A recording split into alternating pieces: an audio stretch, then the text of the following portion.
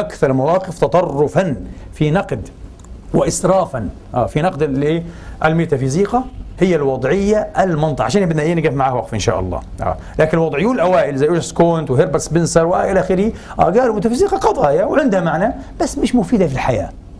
طيب الوجوديون، الفلاسفة الوجوديون، لا باستثناء هايدغر عنده كان بعض المباحث والأشياء وكذا بلغته الصعبة المعقدة غير مفهومة، لكن معظم الوجوديين أنكروا الميتافيزيقا ولم يولوها أي اهتمام. لماذا؟ لأنهم أصلا لم يؤمنوا بقدرة العقل الإنساني على معالجة التجربة الإنسانية. قالوا العقل حتى يعجز. فبدنا العقل هذا كمان يناقش قضايا الوجود كلها. قالوا لا أصلا ما عندناش هالثقة فيه أصلا، ما عندناش. البراغماتيون ومنهم ويليام جينس بشكل عام قالوا طبعا نحن ضد الميتافيزيقا.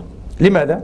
لأن العقل أداة مثل كل الأعضاء والأدوات مخلوقة لتؤدي وظيفة عملية. يعني العقل بسموها أداة تكيفية. قالوا مثل العين، العقل مثل العين، مثل الإيد، مثل الإبهام فقط. وقضايا الميتافيزيقا ما لهاش علاقة لا واضحة ولا حتى غامضة بحياتنا أو وجودنا وامتدادنا، ولذلك نحن لا نؤمن بها ولا نهتم بها من أصله. البراغماتيون. فتقريبا معظم هؤلاء ضد كذا. مين طبعا الفيلسوف هائل القيمة اللي وقف موقفا يعني برضو معاديا ومخاصما الميتافيزيقا؟ كانت. عشان برضو بنقف معاه برضو وقف اليوم، لكن في الابستمولوجيا وله علاقة بموضوع هذا، هنقف معه وقفة مسهبة نختم بها إن شاء الله إذا الوقت أسعفنا. كانت نلخص فلسفة كانت النقدية إيش هي، وإيش معنى العقل المحض، وإيش معنى التعالي ترانسندنتال هذا إيش معناه يعني إن شاء الله. فنرجع له بإذن الله وحكون وصلا لهذا الكلام. الآن نأتي الوضعية المنطقية وموقفها من الميتافيزيقا. الوضعية المنطقية إخواني قالت القضايا إما أن تكون قضايا تحليلية وإما أن تكون قضايا تركيبية. القسم الثالث فارغ من المعنى. أي شيء مش تحليلي ومش تركيبي كلام لا معنى له. هتشوف كلام أنت مرتب، سترى كلام مرتبا ترتيبا وفق القواعد النحوية، لكن من جهة المنطق والمعنى لا معنى له، كلام فارغ نونسنس. إيش القضايا التحليلية؟ القضايا التحليلية هي القضايا التي لا يزيد محمولها على موضوعها، يعتدل المحمول مع مع الموضوع، تاوتولوجي يعني تحصيل حاصل. لذلك الثقة موجودة وقائمة بهذه القضايا، بل تبلغ درجة القطع واليقين ولا يمكن الشك فيها. صحيح. لماذا؟ لأنه فيها اتساق داخلي، هو تماما يعني، لكن تعبير آخر، هذا تعبير آخر عن هذا. كيف أنا أنكر عاد؟ ما أقدرش أنكر. مثل 1 زائد 1 يساوي 2. 2 ضرب 2 بيساوي 4. وإيش معناها يعني؟ معناها 1 زائد 1 زائد 1 زائد 1 بيساوي 4، أو بيساوي 1 زائد 1 زائد 1 زائد 1. طبعا هذه قضية ما فيها أي شيء، هذه قضية ما فيش فيها أي زيادة. فالقضايا التحليلية أيها الإخوة لا تضيف علما جديدا، مثل قضايا الرياضة يعني الماثماتكس، الرياضيات. هذه القضايا بآمن فيها ولها قيمة. طبعا مين جدهم الأكبر في المسألة هذه؟ امبارح ذكرناه، ديفيد هيوم. قال إذا أي واحد يعطيك كتاب في اللاهوت أو الميتافيزيقا، أول سؤال اسأل، قول هذا الكتاب بيعالج مسائل بالأسلوب الرياضي المجرد؟ صح؟ هو هذا يعني قضايا تحليلية. يعني هنا فيش أصالة لمين؟ للمنطقيين الوضعيين المناطق، ما عندهمش أصالة. الأصالة لهيوم على فكرة من غير ما يذكر، ما ذكروش إنه، لكن هو أستاذهم في المسألة هذه. طيب بعدين في عندنا القضايا الثانية، وهي القضايا سينثيتيك اللي هي التركيبية. قضايا التركيبية لا تفيد علما جديدا، تضيف إضافة جديدة. المحمول بيزيد على إيش؟ على الموضوع. المحمول بيزيد على على الموضوع. طيب مثل قضايا العلوم الطبيعية والكونية، يعني عبارة الحديد يتمدد بالحرارة وينكمش بالبرودة. هذه قضية مش تكرارية، مش قضية تحصيلية، لا هذه قضية تركيبية، فيها زيادة، فيها إضافة، فيها علم جديد. لما أقول أنا الحديد، هذا ما بيفيد بصراحة، ولا كان يفيد زمان أنه يتمدد وينكمش بكذا، ما كانش يفيد هيك. لكن بعد التجربة والاستقراء والاختبار ثبت لدينا هذا. مزبوط؟ كل الحقائق العلمية، مش معظم، كل الحقائق العلمية هيك. يعني أي منافع مثلا إيه لمادة معينة، لنبات معين، هذا النبات الزنجبيل بينفع في كذا كذا كذا وفي كذا كذا كذا، لكن بضر إذا أخذ مع كذا كذا. هذه كلها قضايا إيش؟ تركيبية، لا يمكن أن تفهم من إيه؟ من مجرد كلمة زنجبيل، ولا من صحيح؟ وهذه فائدة العلم إيه؟ التجريبي والاستقراء والاختبار. مظبوط ولا لا؟ كل القضايا زي كل قضايا العلوم. طبعا هنا اليقين ليس يقينا قطعيا، صح؟ هنا الاعتقاد ما بيكونش قطع بها، لكن يكون ماذا؟ ترجيحيا، مرجح بكون. نعتقد فيها 90%، 99، بس مش 100%. مش 100 إيه؟ في المية، واضح؟ يعني الحين خلينا نجيب مثال أكثر ربما إلهاما. هل ممكن، وهذا المثال من كانت، أنا يعني أستسلفه من كانت من نقد العقل المحض. كانت قال في كتابه هذا: هل تتصورون أن يأتي يوم من الأيام أو في أي مكان من الأمكنة، هنا في الآخر عند الله في الجنة في النار في أي مكان بدك إياه، وإنه يصير 1 زائد 1 ما يساويش 2؟ كانت قال لا، أنا أجزم، لا، 1 زائد 1 دائما 2. هذا يقين قطعي على الأقل بالنسبة لي كبشر. قال انتبهوا، كان ذكي، أنا ماليش دخل بالنسبة لله إيش، الله أعلم. إلي أنا كبشر وين ما أوضع في أي زمان في أي مكان. ليش طيب؟ هنا فعلا كان ذكيا كانت. قال لأنه طبيعة عقلي، التركيبة الذاتية لعقلي، وسميها التركيبة الفطرية لعقلي تقتضي ذلك. هو هيك وصح، 1 زائد 1 بيساوي 2 دائما في كل زمان في كل مكان في كل الظروف. لكن ممكن بكرة الشمس ما تطلعش من الشرق وتطلع من الغرب. قال ممكن بصير، لو صار ما فيش تناقض مع العقل، ممكن يصير هذا الكلام. هذه مسألة قابلة للانفكاك. شفتوا؟ 1 زائد 1 هذا يقين رياضي. الشمس تشرق من الشرق وتغرب في الغرب، هذه قضية إيش؟ قضية خارجية وتركيبية، صح؟ ممكن رب القدير وفعلا، وقبل يوم القيامة من العلامات الكبرى سوف تشرق من من مغربها، صح؟ يعني هو ضرب مثالا صحيحا 100%. لذلك قضايا العلوم الطبيعية والكونية والتجريبية بعامة قضايا لا تبلغ درجة القطع واليقين، وإنما اليقين فيها ماذا؟ ترجيحي مش قطعي، ترجيحي، صح؟ كلام جميل. لذلك قيل طبعا أنه نقد كانت في نهاية المطاف احتفظ العلوم التحصيلية، المنطق يعني والرياضيات، احتفظ لها بمجدها، وفي نفس الوقت تعاطف جدا مع العلوم التجريبية والطبيعة الكونية، صحيح، لكن ضرب ضرب الدين، ضرب الميتافيزيقا كانت حقيقة. حنشوف بعدين، هذا موضوع ثاني. فنرجع للوضعيين المناطق. قالوا إذن القضايا نوعان: قضايا تحليلية وهذا شأنها، وقضايا تركيبية وهذا شأنها، واضح؟ وتختبر بالحس القضايا التركيبية هذه.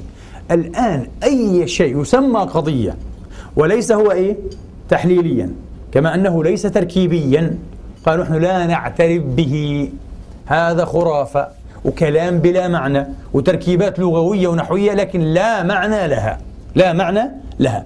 زي مثلا أمثلة زي ما تيجي تقول مثلا الجوهر، للأشياء جوهر يقبع فيما وراء الأعراض كلها وليس هو مجموع الأعراض. تخيل بل لو زالت الأعراض كلها من عند آخرها يبقى جوهر الشيء. كان هذا كلام فارغ، هذا كلام ميتافيزيقي، ما في زي هيك. احنا اللي بنشوفه بالحس وبالتجربة انه مجموعة ما يسمى في الميتافيزيقا أعراض، غير هيك ما فيه. يعني الآن خذ التفاحة عشان أعطيكم كيف يفكر الميتافيزيقي والوضعي والوضع المنطقي. خذ التفاحة. التفاحة في نظر الفيلسوف التقليد الميتافيزيقي لها جوهر ولها أعراض. حجمها من أعراضها، ملمسها من أعراضها، طعمها من أعراضها، لونها من أعراضها، ريحها رائحتها من أعراضها، كذا من أعراضها. إيش الجوهر؟ قال لك الجوهر وراء ذلك كله، وهو معنى تجتمع عليه هذه الأعراض كلها لكي تأخذ القوام المعروف بالتفاحة. ومن غير الجوهر لا يمكن لهذه الأعراض أن تجتمع ويتحصل لدينا في الخارج تفاحة. هذا الفيلسوف التقليدي يفكر هيك، لأنه بيآمن بفكرة الجوهر وفكرة العرض. الفيلسوف الوضعي قال لك هذا كلام فارغ. طبعا والمادية الديالكتيكية اللي هي الماركسية اللينية ما فيش شيء اسمه جوهر، قال لك كلام فارغ، هذا ما في أعراض وبس، أعراض فقط، أعراض فقط. أعراض يمكن بقدر أمسك، بقدر أضغط، بقدر أوزن، بقدر أشوف الحجم، بقدر أشم، أكل، أتذوق، أي موجود. هذا ذلك شيء لا يمكن اختباره حسيا، هذا الجوهر. إذن هو كلام فارغ، أسطورة، أسطورة من أساطير الميتافيزيقا. المرحوم زكي نجيب محمود طبعا للأسف عاش ومات المسكين وهو متعبد في محراب متحنث في محراب الوضعية المنطقية. ما شفتش إنسان وفي مسكين لفلسفة وبعدين كلهن عنده 200 معلومة يظل يكرر فيهم طول حياته طول حياته. والله العظيم شيء غريب جدا جدا، مع أنه الكتب التي كتبت في نقد الوضعية قوية وأقوى مما كتب هو بكثير، وظل إلى أن مات رحمة الله عليه المسكين هي وضعية منطقية وضعية منطقية وضعية كأنه هي إيش النجاة في الدنيا والآخرة. فعنده كتاب اسمه إيه خرافة الميتافيزيقا، ألفه زمان وهو كهل قبل ما يصير شيخ كبير في السن. خرافة طبعا، وقامت عليه مصر والأزهر والدنيا وقعدت. راح طبعه طبعة ثانية ولا غير فيه حاجة، سماه قصة الميتافيزيقا. طبعا هو يثبت لك انه هي قصة خرافة في الأخير، حديث خرافة. في الأول سماه خرافة الميتافيزيقا. وطبعا مشايخ الأزهر وحتى كل رجال الدين عموما فكروا الميتافيزيقا يعني الله والجنة والنار، فكروش يعني موضوع العلة والوجود والعدم والماهية وكذا. فكروا الميتافيزيقا معناها الله يعني ما وراء يعني الغاد لا مش هذا معناها. طبعا الحين فهمنا ايش معنى ميتافيزيقا، فسماه قصة الميتافيزيقا. في البداية سماه خرافة الميتافيزيقا، قال لك هذه خرافة حديث خرافة. طيب الروح، قال لك الروح لا تفنى، الروح خالدة لأن عنصرها غير قابل للفساد بلغة أرسطو الانحلال والدكيك. قال لك كلام فارغ، جملة مفهومة لغويا. الروح لا تفنى مبتدأ خبر طبعا، لا تفنى هذا خبر. الروح لا تفنى، وبعدين لأن كذا كذا، هذا جمل كويس لغويا إلها كذا ونحويا، لكن في المنطق وفي المعنى قال مالوش معنى، كلام فارغ كله هذا. كأنك بتقول الاسكف قاعد على المكف ورايح كذا، ما فهمت. قال هو زي كذا هيك قالهم هذا كلمات ما لهاش أي دلالة ولا يمكن تحقق منها إيش بالرجوع إلى الخارج والحس. الخارج والحس، وهكذا كل قضايا الميتافيزيقا. طيب بدنا نحاول نناقش هؤلاء الحساب الآن. أول ضربة تلقاها المنطقيون الوضعيون المناطقة من فيلسوفين كبيرين جدا، برتراند راسل الفيلسوف التحليلي ومن كارل بوبر صاحب طبيعة المنهج العلمي، صاحب مبدأ القابلية للتزييف. كارل بوبر النمساوي. بوبر وبرتراند راسل وجه النقد ذاته إلى الوضعية المنطقية. شوف النقد الذكي بسيط جدا في سطر وما فيش جواب عليه. قالوا لهم أنتم يا وضعيون يا مناطقة لديكم تعميم يقول كل قضية لا يمكن التحقق من صدقيتها بالرجوع إلى الخارج أي الحس فهي قضية فارغة، بسموها فارغة لا معنى لها، مش كاذبة. انتبه، قضية الكاذبة تقابل الصادقة، القضية الفارغة لا معنى لها أصلا، يعني صف كلام هي ملهاش معنى، هي كلام فارغ زي ما قلنا لكم، الاسكف في المكف على حف مش عارف ايه، كلام ملوش معنى. فايش قال راسل وبوبر؟ قالوا هذا التعميم نفسه ليس قضية تحليلية. انتبهوا في الذكاء كيف، هذا مش تحليل طبعا، لأنه قبل أن يتبناه الوضعيون المناطقة ما كانش معروف للناس بالضرورة مثل 1 زائد بيساوي 2، صح ولا لا؟ أبدا، ولا مقرر. ومش قضية تركيبية. كيف؟ ليش مش قضية تركيبية؟ لأنتم قلتوا القضية التركيبية هي التي يمكن التحقق منها تجريبيا وبالخارج وبتضيف علم جديد، ويختلف العالم في حال صدقها عنه في حال كذبها. احفظوا هذه التمييزات. هذه القضية التركيبية من كل يعني جهاتها. كيف يعني؟ الحين لما نقول مثلا الأرض تتندى بالمطر، هذه قضية تركيبية، صح ولا لا؟ لو أجي واحد من كوكب آخر وعمره ما شاف المطر وقلنا له مطر، سمع مطر، وقلنا له الأرض والمطر بيسقط على الأرض، مش حيستنبط ومش حيعرف بالضرورة إنه الأرض تتندى إذا نزل عليها المطر، صح؟ اللي إذا شاف قال ليش بتصير هي هيك؟ نقول له هيك التراب هذا بتفاعل مع مع المطر بالطريقة هذه، يتندى، ممكن يصير بعدين طين، بصير عنده من الأشياء المعروفة المجربة. واضح؟ تمام. إذن لما نقول الأرض تتندى بالمطر هذه قضية. لو كذبت العالم الخارجي بيختلف ولا بيختلفش؟ بيختلف. لو قلنا لا الأرض لا تتندى بالمطر وجينا شفنا المطر نازل، إيش حنشوف؟ إنه تندى، فنقول لا هذا كذب يا جماعة، هذا كذب ولا مش صحيح؟ والعكس صحيح. هذه القضايا هذا منطقي للوضعيين المناطقة.